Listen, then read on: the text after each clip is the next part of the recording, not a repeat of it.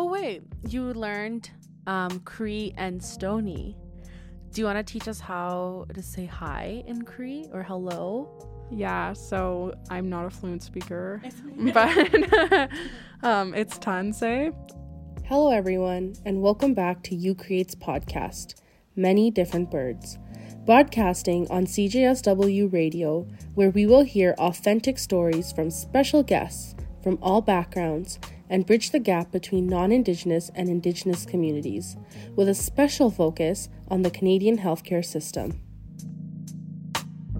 Before we begin, I want to acknowledge the traditional territories of the people of the Treaty 7 region in southern Alberta, which includes the Blackfoot Confederacy comprising the Siksika, Piikani, and Kainai First Nations, as well as the Tsuut'ina First Nation and the Stoney Nakoda, including the Chiniki, Bearspaw, and Goodstoney First Nations.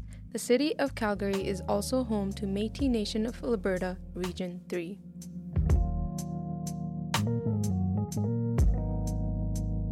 Today we have a special guest, Carolyn Horwood, who is a fourth-year Bachelor's of Health Science honors student majoring in Health and Society with a concentration in Sociology, and a Bachelor of Arts student majoring in International Indigenous Studies at the University of Calgary. Her research interests include Indigenous health equity, medical school education, international Indigenous film, and sexual health. Carolyn is additionally involved with sexual violence prevention and sustainability initiatives and is a member of the Scholars Academy. So thank you so much, Carolyn, for joining us today. Thank you so much for having me. I'm super excited to be here. And before we start, did we miss anything when introducing you?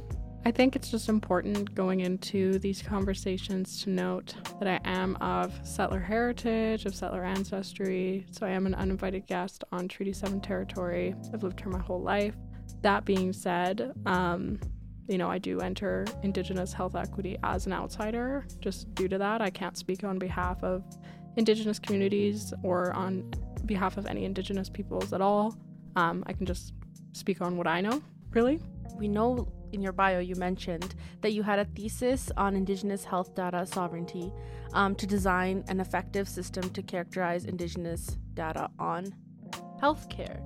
Do you want to kind of go more into depth about what that is? I think that title, that short description might be a bit, just as the thesis has shifted, not necessarily as accurate anymore. My thesis is focusing very specifically on investigating Indigenous perspectives to implementing an Indigenous identifier within Alberta Health Services health database system. And as I'll say, offshoot of that, we are also exploring how to promote Indigenous health data sovereignty within Alberta. I'll note an identifier is not being implemented. We're just trying to understand whether an identifier can improve the quality and access to Indigenous health data for Indigenous communities. Do you have any identifiers right now that you're kind of focusing on, or you're still trying to look for them right now? I guess I'll explain a bit more what specifically I mean when I mention an identifier. So Canada is known for excellence in quality and quantity of public health data available for its citizens, but Canada does stand out among nations with colonized Indigenous populations as having extremely poor quality and quantity, in addition to availability of Indigenous health data specifically. So what that means is that health outcomes for Indigenous individuals and communities aren't tracked very effectively, and there's no standardized system within Canada to go about doing that.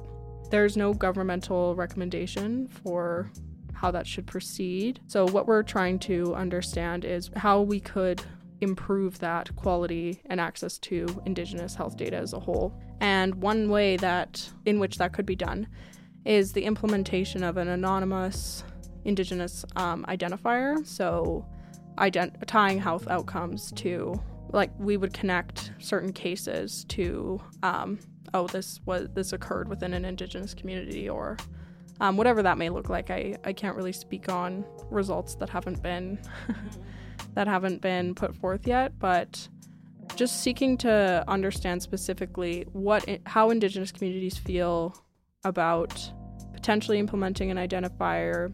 What are the potential benefits, drawbacks? What ways could we do this in that are good and would prioritize safety and health equity for Indigenous communities?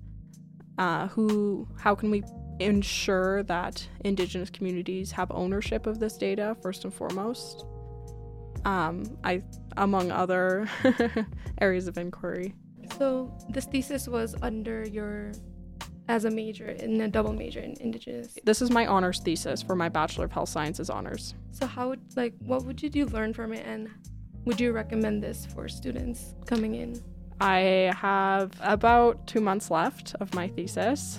I've learned so much. I can't even really speak to everything that I've learned, but it also comes from experience in the Bachelor of Health Sciences program as a whole. I definitely attribute a lot of my learning to the skills that the BHSC program really strives to put forth within their students. During this thesis, I think I've gained a lot more real-world understanding of how Indigenous communities face immediate barriers to accessing healthcare, what those kind of visually look like, because you can read all the literature about barriers that are faced by different communities, but getting to speak to people directly is certainly, I think, the best way to understand people's experiences. I've also, I think, really come to appreciate this notion of relationship as being a priority within Indigenous research as a whole.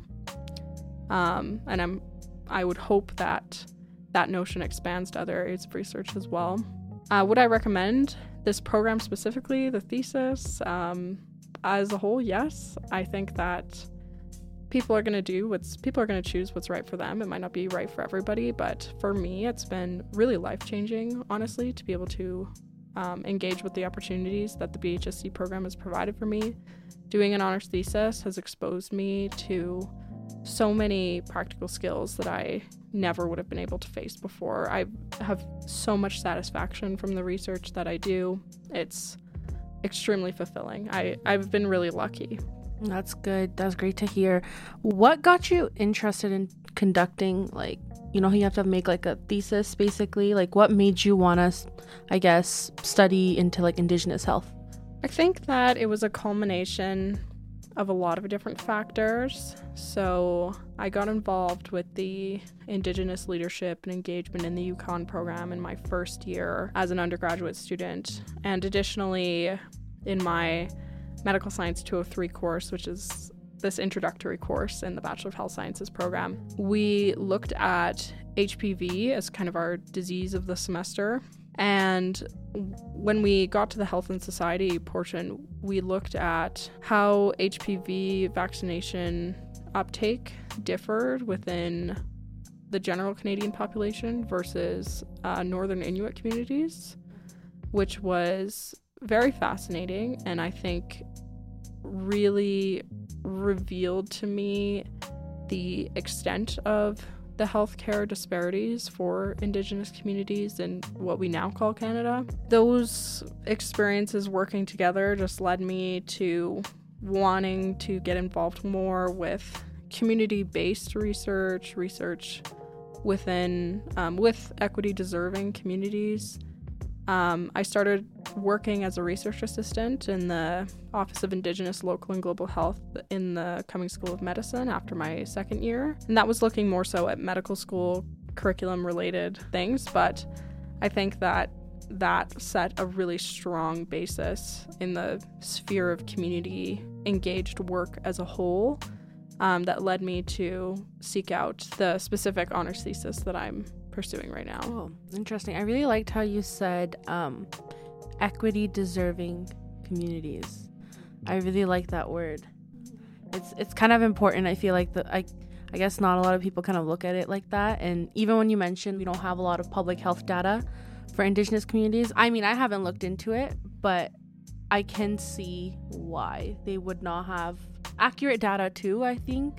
I don't think it's up to date. Even if they do have data, I don't think it's accurate of all the communities. Like, is it encompassing of every single community in Canada, or is it just looking at certain parts of Canada? On that note, there is this problem with pan-indigenizing data, and by the term pan-indigenizing, I mean calling something Indigenous, and by doing that, meaning that it applies to every single Indigenous community or Indigenous person. So this problem of, having a very small sample of data from maybe one specific community and saying, there's a problem here, and then taking that data out of context and reporting it as Indigenous communities all across Canada or the world or whatever have this specific problem is, I think, extremely problematic, and I think the literature would agree with me for a number of reasons, right? Just resource allocation. Nobody knows where to put resources to target that problem. People gain a misunderstanding of, it leads to stereotyping. It's just pan-indigenizing data is extremely problematic, and I think a lot of people, not necessarily that this is a conscious bias, but kind of have this understanding just due to, I think, lack of education, that all Indigenous communities are the same or very extremely similar in Canada. A lot of people hear the term Indigenous and think that they have this picture in their mind of what an Indigenous person is, and that's every single Indigenous person, when there's an extreme amount of diversity, even within Treaty 7 territory, of languages, cultural practices. Of course, there can be many similarities between different groups, and I think that Sean Wilson's Research is Ceremony, it's a great book, does a good job of highlighting many of the shared experiences of Indigenous people, but it's very important to note that data it has to be community specific in order for it to be truly representative. So I would say that there is a cultural barrier. There are systemic barriers that exist preventing Indigenous people from feeling safe even to walk into clinics. The level of racism that Indigenous peoples might be risking subjecting themselves to is an immediate deterrent for many to access healthcare. And on that note, there is definitely a lack of funding into community-specific healthcare initiatives that aren't simply based on the Western idea of medicine, but that really focus on integrating Indigenous ways of knowing, being, and doing into the healthcare practice.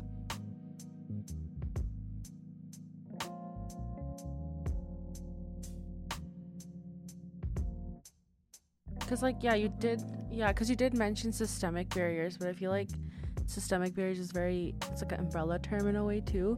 But like if you were to choose, I would say maybe like top 3. In your opinion, do you think are the top 3 biggest barriers? It's difficult to answer a question like this because every single barrier is intertwined with one another. I can't say that it's important to target transportation initially when racism within the healthcare system is another barrier that exists, or distance so geography as a social determinant of health in this sense, distance from a well-stocked medical clinic or a clinic that provides vaccinations for children or whatever the health action that an individual is seeking. I think that this is definitely another umbrella term, but just anti-racism as a whole, practicing anti-racism goes a long way because it looks at the system and identifies what barriers exist because of colonization or aren't necessarily working to overcome or improve equity for Indigenous peoples that are experiencing lack of access due to the trickle-down ongoing effects of colonialism.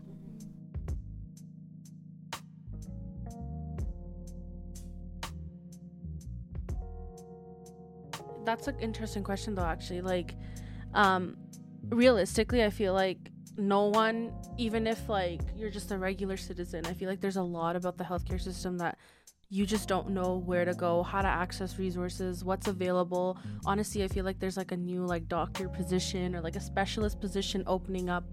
It's you don't know what each specialist does, what they are, to be honest. Do you think like accessing it initially and knowing what is out there is like a really, I wouldn't say, I think it is a barrier, but do you think how have you seen through your research or just like in your classes, how have you seen that kind of impact and trickle down?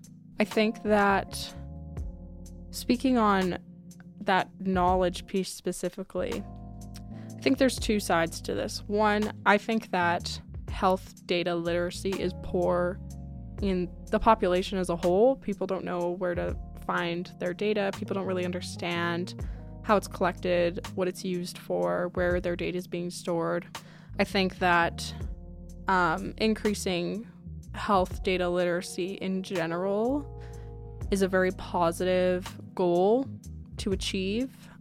Just improving people's personal understandings of where their health data is being stored, how it might be used, I think would additionally promote some questions from people into, well, if only this data is being collected, how are, when a statistics organization or governmental statistics organization reports that there's been X amount of cases of this condition I have, but I've never disclosed that within this province, so am I not being included? So I think that just as a whole would be a very positive thing.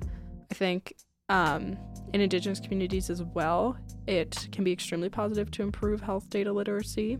But there's this other side on education about the importance of upstream health data collection as a whole, as a tool for prevention, that I think is important to be educating healthcare, stakeholders within the healthcare system on, whether those are researchers, whether those are healthcare aides, physicians, whatever. Just improving the seriousness of understanding the importance of accurate representative reporting. So I came across this article. So there was this paper by Tara Harmon and Mohan Kumar, if I'm saying those names right, which was a survey that provides an overview of how Indigenous people's healthcare was impacted during the COVID-19 pandemic, so as of right now. And these were data from 2021 survey. And just a side note and a disclaimer, the survey includes First Nations living off reserve and Métis and Inuit in the provinces. So it cannot be generalized to First Nation people on reserve and Inuits in the territories. So one of the findings they found was that they were more likely to have problems scheduling mental health services. So First Nation people and Métis were about, according to them, twice as likely as non-Indigenous people to report pandemic-related scheduling conflicts for mental health or addiction therapy and counseling. So from that, what do you think are the biggest gaps you've seen in the healthcare system? Would you say there's like a loss of trust? Loss of trust is a huge one. There's a very well-documented history of Indigenous peoples being abused or taken advantage of within health research, within the healthcare system. Well-documented cases of racism within the healthcare system that's led to the unfortunate deaths of Indigenous peoples, preventable deaths of Indigenous peoples within healthcare facilities. So I think that there is mistrust, but that mistrust is not necessarily placed without reason. I think there's additionally a lack of cultural competency within healthcare services to understand the differences that Indigenous peoples may be facing when experiencing a health ailment or a lack of good health, right?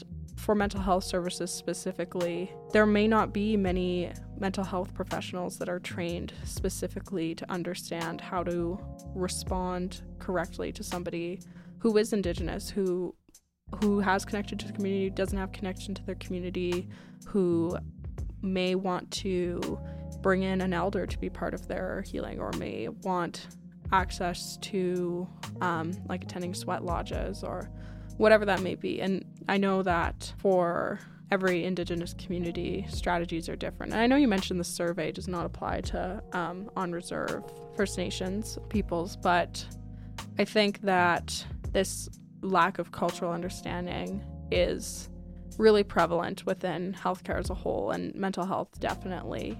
It doesn't feel like there's a lot of priority attended to understanding and promoting that competency within healthcare.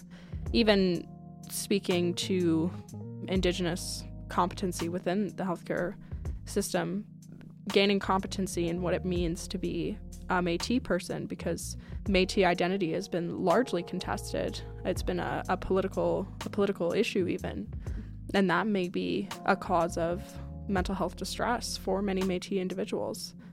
There's a lack of understanding of Inuit culture, of Inuit customs, of Inuit ways of living. All those things likely contribute to a lack of, let's say, adequate care and trust. I know you did, like, you worked as a research assistant, and you looked at, like, medical school information and stuff. Like, I feel like the best way to target, like, healthcare practices would be to, I guess, maybe even, like, incorporate a class to learn about those competencies you were talking about, and to include, like, cultural and linguistic competencies in your healthcare practice.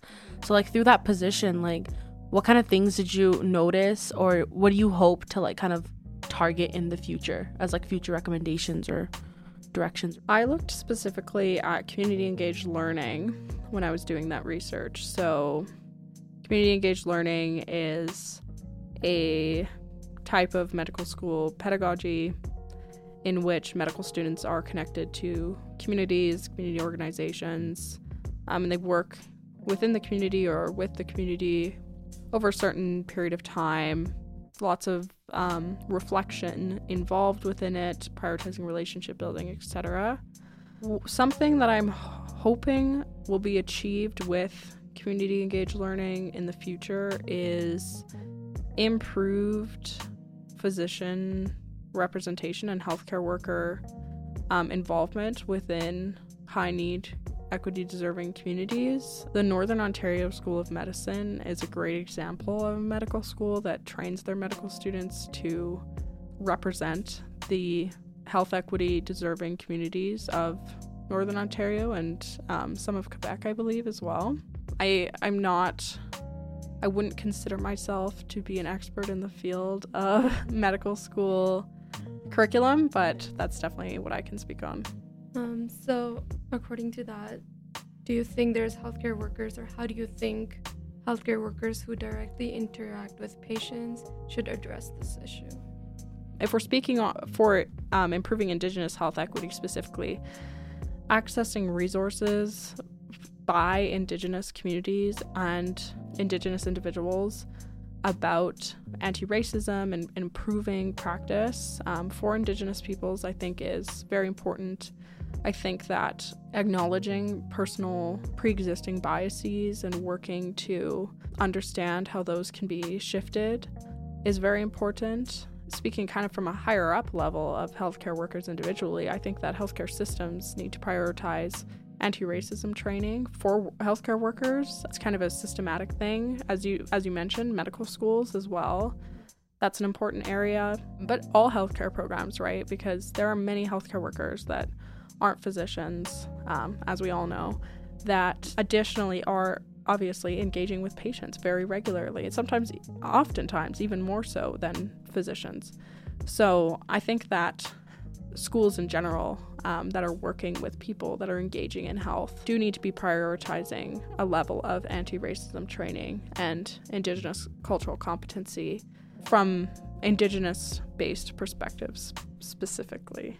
Do you think that, like, we should incorporate, like, anti-racism trainings and make them mandatory for, like, undergraduate students who are in, like, the health-related degrees? Do you think, like, it would be beneficial as a whole? Because I feel like the education that I received in, let's say, like, elementary school, high school, is not representative. It's not accurate, I would say, to be honest, too. Like, I took a course recently in, like, I would say a year ago, actually, and I learned more in that one course during a week than I did in my entire elementary time. So if we're speaking specifically on improving the situation of Indigenous health equity even, we can't just say that it's only healthcare workers that have a stake in whether there racism exists or not within the healthcare system. There are investors at play. There are business people that are working within the healthcare sector. There are environmental scientists that are called in. There are statisticians, mathematicians, whatever you could name, any discipline. And they're all connected to health in some way. Even if you cannot directly tie a discipline to the healthcare system, every individual on this planet engages with the health of themselves and with the healthcare system. Whether that's a lack of healthcare or not, everybody does engage with healthcare. And I think that within the healthcare system, if we're, in an ideal world, everybody receives, widespread education on all the things. But I think that if we're looking at the healthcare system as a whole, identifying the real key stakeholders, which obviously are healthcare workers, but also the many other disciplines that come into play when we consider healthcare, I think that anti-racism training would be valuable. Do you think maybe, yes, that would be valuable, but do you think maybe the healthcare workers are not even aware of this issue? Are we acting ignorant in that way? I think it's possible that some healthcare workers might be unaware or uneducated, especially considering the vastness of position that can be held within the healthcare system, absolutely. But I do think that there is responsibility organizationally. Like, this is not an issue that's unheard of to people. Let's think about the news story of the discovery of the unmarked graves. That is something that was extremely widespread news. We now have a national Day for Truth and Reconciliation. There's all these things that are improving public awareness of the history of colonization. There may be individuals who are unaware or uneducated, absolutely. And I think that, with every issue, you can't be completely versed. At the organizational level, I would find it hard to believe that at the organizational level, nobody knows about even just that Canada is a colonized nation. It is kind of ignorance mixed in with apathy. Yeah, that's a better word. Oh wait, you learned Cree and Stoney. Do you want to teach us how to say hi in Cree or hello? Yeah, so I'm not a fluent speaker, but it's Tanse, and I'd like to apologize to any Cree people listening. I know I don't have the accent completely down, but it's like, hi, how are you? It's kind of like, how are you doing? It's not just hi. Yeah. Tanse, yeah. Tanse. Okay, and what about in Stoney? So a traditional Stoney greeting would be Amba Wastich. Amba Wastich? Amba Wastich. And I thank Corey and Terry from my class that I took. I apologize to Terry. He listens to this for my pronunciation. That's actually really cool that you took like language courses, and U of C actually offers them too, which is interesting. So they run them usually, it depends on the language, but they'll run Stoney like once every 2 years type thing. Yeah. So hopefully, obviously, the frequency increases. Yeah. But student interest is obviously a factor in improving the frequency of these courses. Yeah. So would highly recommend for anybody to take them. The courses are excellent.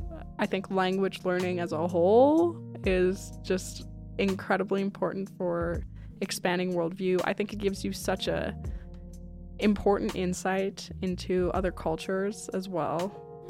It's not really something you can understand until you start to learn another language, is how representative languages can be of ways of being as a whole. Mm-hmm. I know like oral traditions and storytelling is super important. So I think like even having classes from U of C, or they don't even have to be from U of C, but like just having classes in general, I think it's important for people who have lost touch with their culture, their language, to reconnect and learn more from it, and even like connect with the professors, like their peers in the class, to like again carry that like storytelling tradition, kind of oral traditions forward? And like, did you guys practice a lot of that in the language classes? I think that, yeah, I want to say yes, but in the context of learning the language, for example. So, for example, certain phrases that are for certain things, there's a story behind why it is that. Let's even use the Blackfoot name for Calgary as an example. Mohkinstsis, or the area, it means elbow, and it's because of where the Bow River meets the Elbow River. And I'm not qualified to tell the whole story. I'll just note that. But yeah, even if you read the extended land acknowledgement from U of C, it mentions. It's like everything kind of has like a story attached to it. Yeah. I mean, it's kind of hard to explain without diving into a language lesson, but yeah, I think that they're very descriptive languages. Cree and Stoney both are very descriptive languages, in which oftentimes the word for something describes what it is instead of just being an independent word for something, if that makes sense. Yeah, because Western words most of them are just words. We have some descriptive. Yeah. So an example would be in Stoney, the word for millionaire, which I'm not going to try and pronounce, just means one who has nothing to want, like one. Yeah. So I think that's a strong example of something descriptive. Yeah. Was there like a favorite memory you had in the class, or anything favorite about that? The storytelling, honestly, I think was really, in both classes was really enriching for my learning and for other students' learning. We did some pretty fun projects. In both classes, we had to create our own end of the year project, which was a lot of fun to create. So in Cree, my friend and I just did this little skit where we were talking to each other, and we got to put a little bit of humor into it, which was awesome. And then, yeah, in Stoney, another friend and I basically did the same thing, but talking about winter. And yeah, it's a lot of fun. I would highly recommend the Indigenous language courses here. So I think you said you did some storytelling and like a big project, but did you like participate in any ceremonies or drumming? No, so that's just not the space. Like, it's a classroom. I think that participating in ceremony is like, it's very sacred. It's it's not, you can't just show up, right? But there were stories connected to certain ceremonial practices, but yeah, it's just not an appropriate setting to be doing something like that.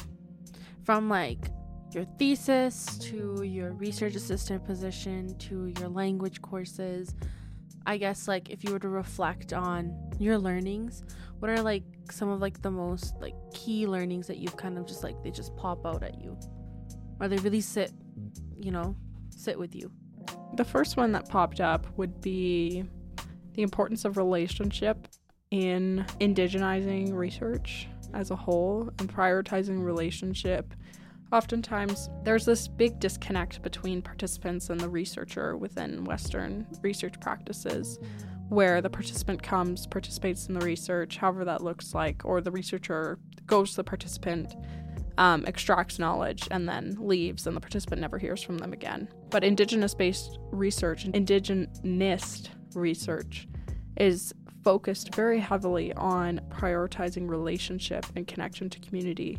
And how I would kind of explain that is, it's an attempt to take away the exploitative nature of research. I love research. I think that it's amazing for so many different reasons. I don't need to really justify that, but research can fall into exploitative territory extremely quickly, especially when working with Indigenous communities, because Indigenous communities have been burdened with this influx of researchers coming in, extracting knowledge, leaving, coming in, using people to get ahead in their research and then leaving and never speaking again. Indigenous peoples have been the subject of, just been research subjects, have been this thing to observe and write about and publish, as if Indigenous peoples are a foreign body, instead of this reciprocal, respectful engagement with one another. I've read a couple articles about Indigenous peoples and their contributions and in sport and stuff, and a lot of the articles that I read at the end are always when we do the research, we're working with the community, not on the community, and that when the research is done, when we find the findings, we implement that back into the community. So it's kind of like you said, that reciprocal type of relationship. Absolutely. And I think, if I were to give anything to look out for, it's Indigenous involvement in dissemination, if that makes sense, because it's really easy as a researcher to be like, yep, we did the consultation, we spoke to them once, checked it off, so it's ethical, and I'm telling you that it's ethical because I did it. Whereas the community has no voice. The community can't say, actually, we were really taken advantage of and made to feel very uncomfortable, and we don't feel like we were represented accurately. So I think that's also something to kind of look out for. Better informed research practices. Oh, makes sense. So one last question before we wrap up the episode for today. As non-Indigenous undergraduate students, as here we're sitting, what efforts do you think we could work toward reconciliation? I think there's a lot to be done. Self-education is important. It's hard to use the excuse, I just don't know where to look, because Google is free. As a University of Calgary undergraduate student, you have access to the U of C library collections. There are instructors you could reach out to. You can reach out to the Faculty of Arts in the Department of International Indigenous Studies, to some instructors asking for resources. There's so much to learn, and it's not Indigenous peoples' jobs to educate non-Indigenous peoples on what happened. It's the responsibility of non-Indigenous peoples to take ownership and access the resources that do exist and get involved with. There's a ton of initiatives, there's a ton of volunteer opportunities. There's so many people you can reach out to. I'd recommend going and taking a look at the Atapatote strategy. So UCalgary has a super informative Indigenous strategy page that's super accessible to look at. And there are opportunities to get involved. Additionally, I believe they have a course on the U of C mini courses software that students can take. That's free for students, so I'd recommend that. Just getting involved, education. If you have access to books that you can read, there's tons of amazing Indigenous authors that have spelled out pretty clearly what the situation is. Adding on to, your research work, how can we kind of prevent the white savior complex from occurring and promoting collaboration between the two groups rather than, let's say, going into an Indigenous community to save the community? I think there's a couple different answers to this. I'm not a development studies major or expert, but what I will say is there's a lot of deficit-focused research that's performed that simply focuses on the deficits of Indigenous communities, what's wrong, painting communities as this hub that needs to be saved. And I think focusing on strengths-based and community-driven, what the community needs, really, what the strengths of the community are, is important for moving forward. I think, just building, it comes right back to relationships. So building relationships with community. If there's a relationship with the community that's built on trust and ethical engagement, then there is a safe space created in which Indigenous communities are able to speak on what their needs are, or ask, say, could we do this project, or there's this problem that exists that we want to look at, or we want to get resources to implement XYZ initiative, whatever it may be. Relationships is like the underlying focus of all this.